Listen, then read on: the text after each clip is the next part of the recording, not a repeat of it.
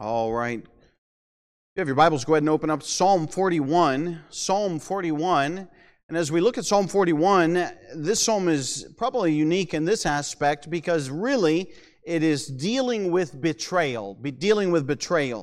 And everyone will face betrayal at some point in their life. And I'm often reminded, as you look at the idea of betrayal and you look at hurt that it causes, and I think about this, this always sticks in my mind that Jesus Christ served with Judas Iscariot.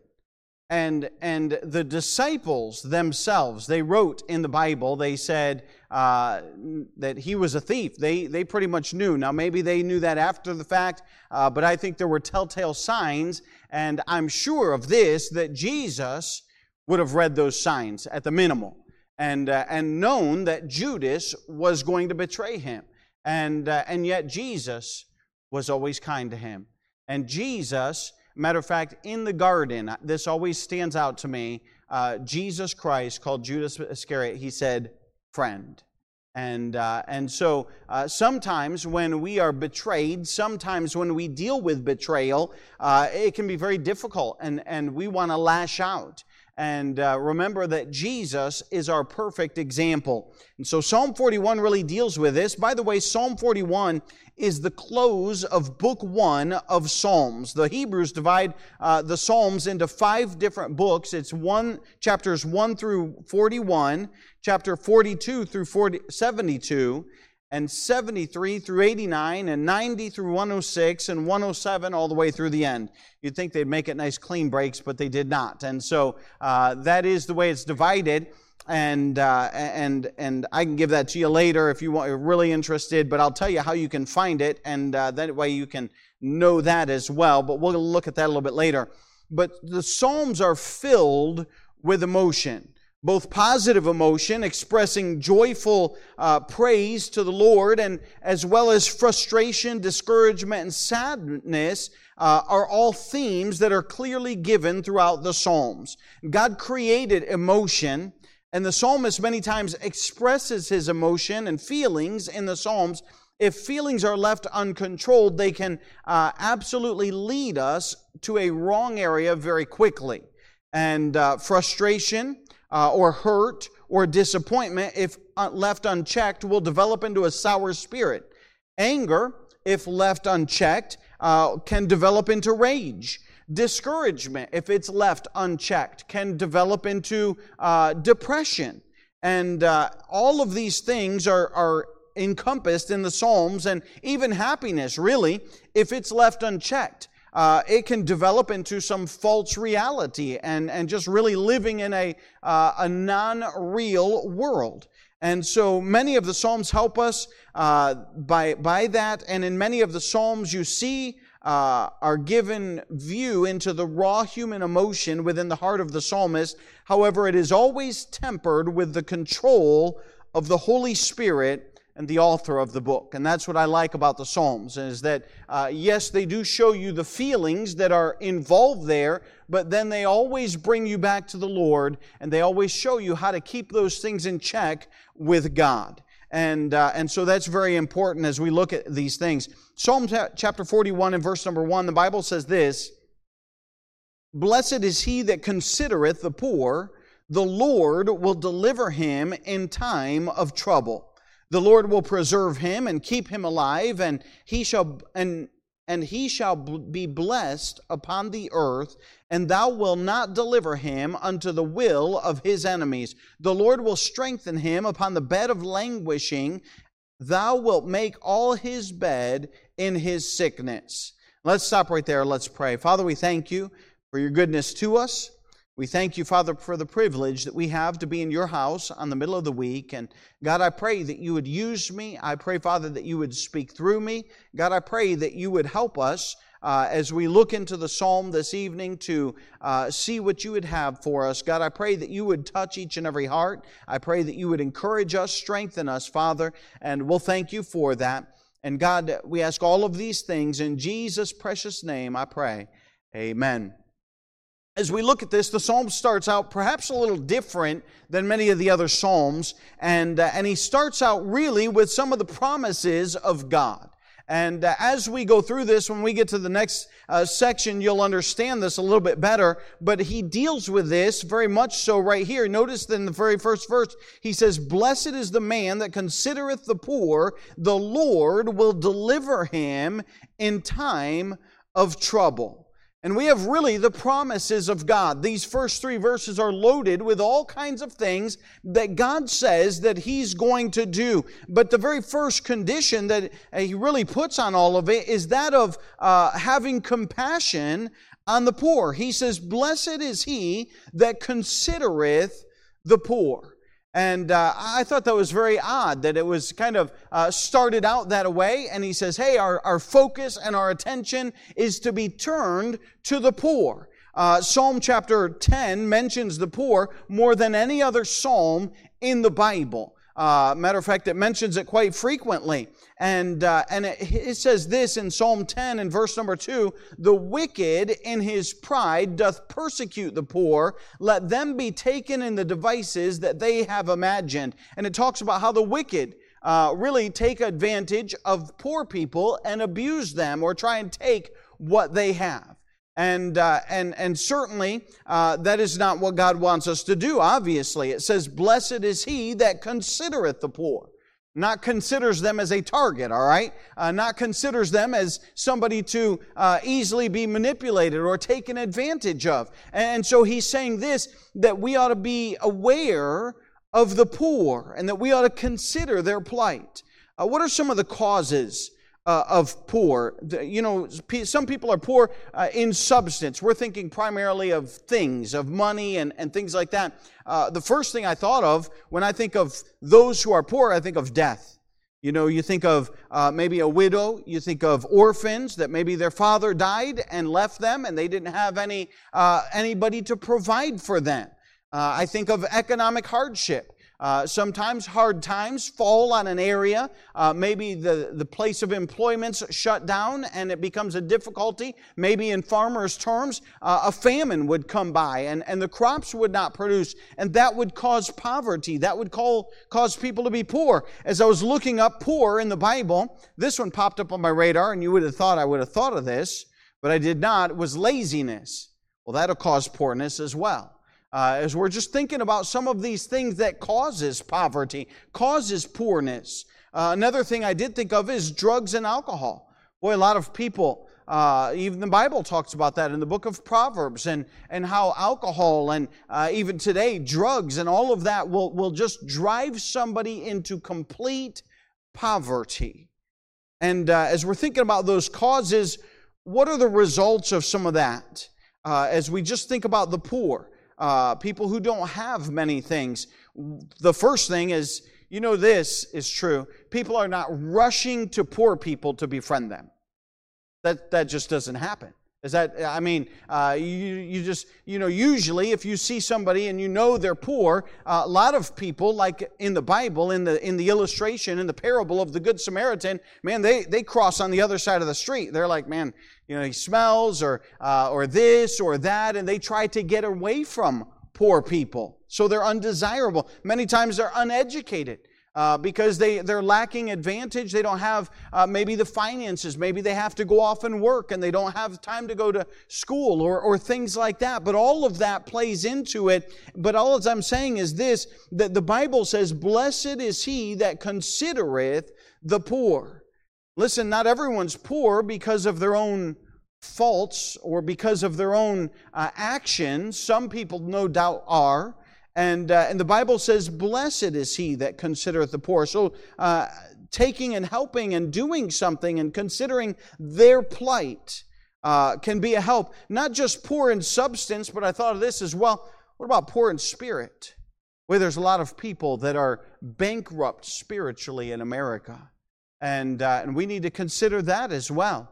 And so we're thinking about this idea of having compassion on the poor. It's mentioned throughout the Bible many times that, hey, we ought to pay attention. Matter of fact, as I looked up the word poor, I was amazed at how many laws in the Old Testament pertain to the poor and how God had provided for them. And so I'm just saying that God here puts a stipulation and He says, hey, blessed is he that considereth the poor. Then he goes on, he says, the Lord will deliver him in the time of trouble. These next couple of verses, not only are we to have compassion on the poor, but I want us to consider God's work. In verse number 1, he says, the Lord will deliver him in the time of trouble. And understand this, that trouble is going to come in all of our lives. It's certain. I've often heard it preached and heard it said that either you are in the midst of a storm, or you just got through a storm, or if not, then you're probably getting ready to go through a storm. And that's kind of, Job summed it up by the man is but a few days and full of trouble. It's kind of what he said. And that's really the idea that, hey, we're going to go through problems, we're going to go through difficulties, and we need the deliverance of God. And so we see, considering God's work, that He delivers us. Look at verse number 2. It says, the Lord will preserve him. And I'm glad that God will not only deliver us, but also preserve and help sustain during the storm and during the difficulties and lead us through some of these things. Look at verse number 2 as well. He says, and keep him alive, and he shall be blessed upon the earth. I found that interesting because a lot of times we look at blessings and we think, well, that's in heaven. And you know what? We know we're going to be blessed in heaven. We know there's no more pain. We know there's no more suffering. We know that, hey, there's great blessings and great riches at the very end of the road. But the Bible tells us, hey, that we can be blessed here on this earth as well. And that doesn't always mean just financial. So many times we read, we almost do an in-service to the Bible, and every time we see the word blessed, we just cross it off and put a dollar sign above it. That's not what God means. Blessings do not have to be financial. They can be financial, but they can just be, hey, the Lord just gives you peace. The Lord just gives you comfort. The Lord just does something for you that may not be a blessing that is financial or substantial, but rather something that is just, maybe it's protection from something that you don't even know that you missed. And God says, you know what, not today, I'm just going to, He's blessed today. We'll just let Him go. And the Bible does say, on this earth. And so we are blessed on this earth. Not only that, but notice this in verse number 3, the Lord will strengthen him upon the bed of languishing. Thank God for that. Because really, we all are going to, at some point, be on the bed of languishing. What is that? Well, in pain, or sickness, or not doing well. And man, if there's, I hate being sick, but even worse than being sick is being stuck on bed being sick. Man, when you're just feeling so miserable that you can't get up and you can't sleep and you're just laying there, you're languishing, okay, in pain or whatever the problem is. And the Bible says that God will give us strength. And He'll help us in the bed of languishing. Thou will make all His bed in His sickness. And so God blesses in many ways. And really, when we consider all the works of God in our lives, I tell you what a blessing it is to be saved. What a blessing it is to be a Christian. What a blessing it is to know that, hey, God will help us and God will watch out for us. And so we ought to have compassion on the poor. And then we consider God's work as we look at the promises of God. Look at all those things that God will do for us. And Christians ought to be compassionate on the poor. So we see that in verse 1 through 3. Notice the personal attacks. We'll skip verse 4. We'll come back to it. But look in verse number 5. He says this. He says, mine enemies speak evil of me. When shall he die and his name perish? Verse number 6, and if he come to see me, he speaketh vanity. His heart gathereth iniquity to itself. When he goeth abroad, he telleth it. Verse 7, all that hate me whisper together against me. Against me do they devise my hurt. An evil disease, say they, cleaveth fast unto him. And now that he lieth, he shall rise up no more. Verse 9, yea, mine own familiar friend, in whom I trusted, which did eat of my bread, hath lifted up his heel against me. Notice in these verses 5 through 9, we see these personal attacks that are lodged against David. David is the psalmist here, and he wrote most of the Psalms. I believe all the Psalms are attributed to David, and the ones that are not attributed in 1 through 41 at least, the ones that are not attributed to David are written very much in his style. And so they've put all those in book 1, and book 1 is almost exclusively David. And so we see here that as he's explaining these are personal attacks that have come against him. And David was well acquainted with people that would betray him and stab him in the back. I mean, you think of the times that he really was betrayed. And the most prominent time that comes to mind is when his own son, Absalom, tried to turn the kingdom against him and take the kingdom out from under him. And so you could see that David would be well acquainted. Perhaps this psalm would fit in that time. We don't know exactly. But notice these things as we see these personal attacks. The first one that you notice there in verse number 5 is criticism. He says, "Mine enemies speak evil of me." And I'm taking this kind of as a quote of his enemies. "When shall he die and his name perish?" Listen, we ought to be careful of speaking evil of others. I just looked this up in the Bible, and notice all these verses. You can jot these down. Titus chapter 3 and verse number 1 and 2. The Bible says, "Put them in mind to be subject to principalities and powers, to obey magistrates, to be ready to every good work, to speak evil of no man, to be no brawlers, but gentle, showing all meekness unto all men." James 4:11 says, "Speak not evil one of another, brethren. He that speaketh evil of his brother and judgeth his brother speaketh evil of the law and judgeth the law. But if thou judge the law, thou art not a doer of the law, but a judge." 1 Peter chapter 2 and verse 1 says, "Wherefore laying aside all malice and all guile and hypocrisies and envies and all evil speakings." We notice here David said, "Mine enemies speak evil of me." In other words, hey, they turn around and they're saying all kinds of slanderous things about David, and they were criticizing him, and they'd go into him, and then they'd turn around and leave and talk bad of David wherever they went.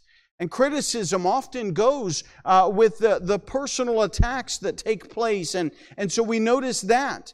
By the way, if you look close enough at anybody, you can find something wrong with them. It's not hard to find something that's wrong with people. And notice their intent in verse number 5 is they wanted him gone. "When shall he die and his name perish?" They just couldn't stand him. They didn't like his presence. They didn't like even to hear his name. And they would just cut him down, and they would speak evil of him. Not only the criticism, but notice the counterfeit in verse number 6. The Bible says, "And if he come to see me, he speaketh vanity, his heart gathereth iniquity to itself, when he goeth abroad, he telleth it." In other words, he comes in and he acts like he cares about you, and he talks, and the Bible says it's all vanity, and he's there to see you, and he's there to talk to you, but when he leaves, boy, it's a whole different story. And things change. Spurgeon wrote it this way. He said, "When the fox calls on the sick lamb, his words are soft, but he licks his lips in hope of the carcass." I thought he had a good way of wording that. And boy, there's a lot of truth to that.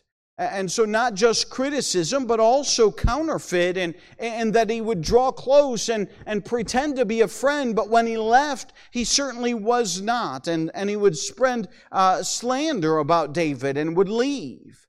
And so we see these personal attacks of criticism, counterfeit. Not only that, but notice in verse 7 and 8, "All that hate me whisper together against me. Against me do they devise my hurt. An evil disease, say they, cleave fast unto him. And now that he lieth, he shall rise up no more." Not only do we see the criticism, the counterfeit, but notice this, the company. It's almost like a pack of wolves. I mean, they gather together. And notice this, because the Bible says there in verse number 7, "All that hate me whisper together against me." They're kind of off in a corner, and they're whispering and they're talking and they're kind of looking around and seeing, is anybody coming? And they don't want people to know what they're talking about. And there's a company that is gathered together like a pack of wolves that are trying to go against David. And so these are very personal assaults that are taking place against David. Not only that, but notice in verse number 9, yea, mine own familiar friend, in whom I trusted, which did eat of my bread, hath lifted up his heel against me. Not just the criticism, the counterfeit, and the company, but also notice the companions that were gathered. Hey, David's friends. Listen, those who are closest to you can hurt you the most, but it doesn't mean you should always close yourself off from the world. I go back to our illustration of Jesus Christ, who worked with Judas Iscariot for those 3.5 years, and notice that it was there. I mean, what a difficult thing to go through. And David experienced the same thing of even close friends. And listen, if you've been alive for any time, you will find that sometimes your friends will hurt you the most. David said that. He said, my friend, mine own familiar friend, in whom I trusted, which did eat of my bread, hath lifted up his heel against me. And we've all had that happen at some point in our life. We find that these personal attacks, boy, that can be painful. Boy, that hurts when that takes place. And I said the first part we wouldn't probably really understand until we got to the second part. And I noticed this, that he opened up what? Considering the poor. Listen, in your worst problems and in your worst difficulties, you can note this, there are always people that are worse off than you. And he started off with the poor. Notice that. He started off with the promises of God. And so there's always two things you can look at. One, you can always find somebody that's worse off than you, and you can have compassion on them, and you can say, man, that poor guy is going through all those difficulties, and stop worrying about your personal attacks that are taking place and your personal pain. And then the second thing is you can always focus on the promises of God. That, hey, He's going to deliver you. He's going to strengthen you. He's going to help you. He's going to protect you. He's going to be there for you. And He's going to guide you through those things. And so the psalmist opens up with his focus, turned to the promises of God and the needy men that are around him, and says, hey, these are things that are out there, before he goes ahead and tells us all of his own problems that he's having. But there were certainly personal attacks that were taking place. And David certainly felt those, and we are emotional people, and listen, you will be hurt. It's just part of life. It takes place, and it's not enjoyable, and I'm not advocating that you should enjoy it, but I'm saying it is just a fact of life, and David very much so explained that. Let's go back to verse number 4, because right after verse 3, he starts off on his prayer, and then he stops short there. In verse number 4, he says, I said, Lord, be merciful unto me, heal my soul, for I have sinned against Thee. Notice in verse number 4, David starts out in a prayer before he goes into all of the personal attacks that take place. He starts off in a prayer to God, saying, God, be merciful to me. I've been wrong. I've sinned against You. And I recognize that, and I notice that. Listen, in our lives, we need to recognize our sins against God. We can become so arrogant, thinking that we're so good, and it's good for us to be reminded of our own faults, and to ask God for mercy, and say, well, I'm not better than anybody else. God, I need Your mercy. I need Your strength. I need Your deliverance. And so he starts out in verse 4, I said, Lord, be merciful unto me. Heal my soul, for I have sinned against Thee. And he starts his prayer in verse number 4. And then to God, he lists all these personal attacks that we see. How he was criticized, and how the counterfeit came, and the company, and then his companion came against him, and he lists all of those things. Then notice in verse number 10, as he picks up his prayer again, he says, But Thou, O Lord, be merciful unto me, and raise me up, that I may requite them. By this I know that thou favorest me, because mine enemy doth not triumph over me. He starts out in verse 4 asking for that mercy and realizing his own sin against God and asking, hey God, be merciful unto me as a sinner, and God, help me in my plight. But then notice there in verse number between 10 and 11, really, he says, raise me up that I may requite them. By this I know that thou favorest me, because mine enemy doth not triumph over me. And so he starts off by asking for mercy and forgiveness because of his sin. But then the next thing he says, hey, God, raise me up. And you know what he's asking? He's asking for victory. He's not just saying, God, get me through this problem. Sometimes I think as Christians, we just pray, God, get me through this. No, David didn't want to just get through this. David was saying, hey, raise me up, make me victorious. Don't let my enemies triumph over top of me. And sometimes we're so conservative with our prayers, and we're so conservative with the things that we say, and that we're just, God, just get me through this. No. God, give me victory over this. Help me to overcome. Help me to be victorious in this area of my life where the enemies are coming against me. And God, I don't want to just make it to the other side. I want to come out on top as a winner. And listen, boy, what a great verse as we look at some of these. The Bible says in Romans 8:37, nay, in all these things we are more than conquerors through Him that loved us. Listen, we can ask for victory. We can ask to overcome. We can ask to come out on the other side ahead. The Bible says in 2 Corinthians 2:14, now thanks be unto God, which always causeth us to triumph in Christ, and maketh manifest the savor of His knowledge by us in every place. Listen, God wants us to be victorious in the end, not just make it through. And David here, he's saying, hey, raise me up that my enemies won't triumph over top of me, but that I would come out victorious in all of this. So he asks for mercy. He asks for victory. Notice this in verse number 12. He says this, and as for me, thou upholdest me in mine integrity, and settest me before thy face forever. Not only does he ask for mercy and he asks for victory, but he asks to stay right. He's saying, God, uphold me in mine integrity. Keep me from doing wrong. Help me to do what is right. Help me to live and walk with you. Help me to stay right and to live right and to be victorious and to have your mercy. And all of these things is what David is asking for of God. And so we see his prayer to God. He asks mercy. He asks victory. He asks to stay right. Verse number 13, we notice that he closes blessing the Lord. He says, blessed be the Lord God of Israel, from everlasting and to everlasting. Then he says, amen and amen. And so listen, he closes out the book, the first book of Psalms, Psalms 1 through 41. I found this interesting and fascinating, and all 5 of the divisions of Psalms all end in amen. And that's the only time they're used in the book of Psalms. You won't find them anywhere else.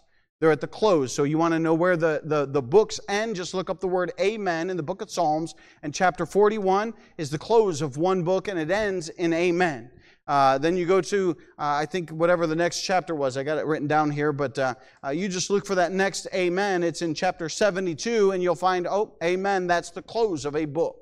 And so everywhere that amen is mentioned in the book of Psalms, you'll note that that is a closing of the 5 books. And so one of the 5 books. And so that'll help you find those and locate them and know where they're at. Some Bibles denote book 1, book 2, close of book 3 or whatever. And many of them do not. But if yours does not, you just look for the amen in Psalms and you'll know, hey, that's a closing of that book. And so we see David's Well, we see the promises of God, as God promises to take care of us and supply our needs. We see the personal attacks on David that he felt, and then we see the prayer to God as he asks for mercy, victory, and to stay right. Then he blesses the Lord. What a great psalm as we think about dealing with betrayal. Listen, we'll all be betrayed at some point in our life. It happens. Part of life. You can't get away from it. But knowing that, hey, you're not the only one to go through it. Knowing, hey, mark down Psalm 41. You can go there and read it. And consider the poor and consider the promises of God. And then pray and ask God to help you. And listen, we find that all laid out in Psalm 41 for us. As we stand to our feet with our heads bowed and our eyes closed.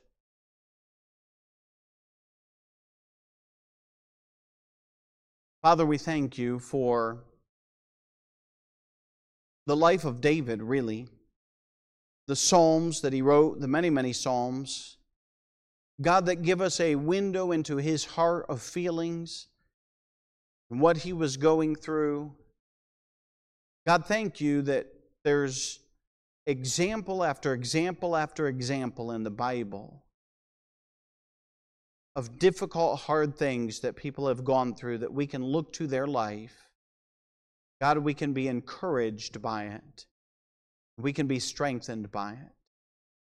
God, thank you for David constantly turning to you in every difficulty and every hardship and focusing his eyes on you.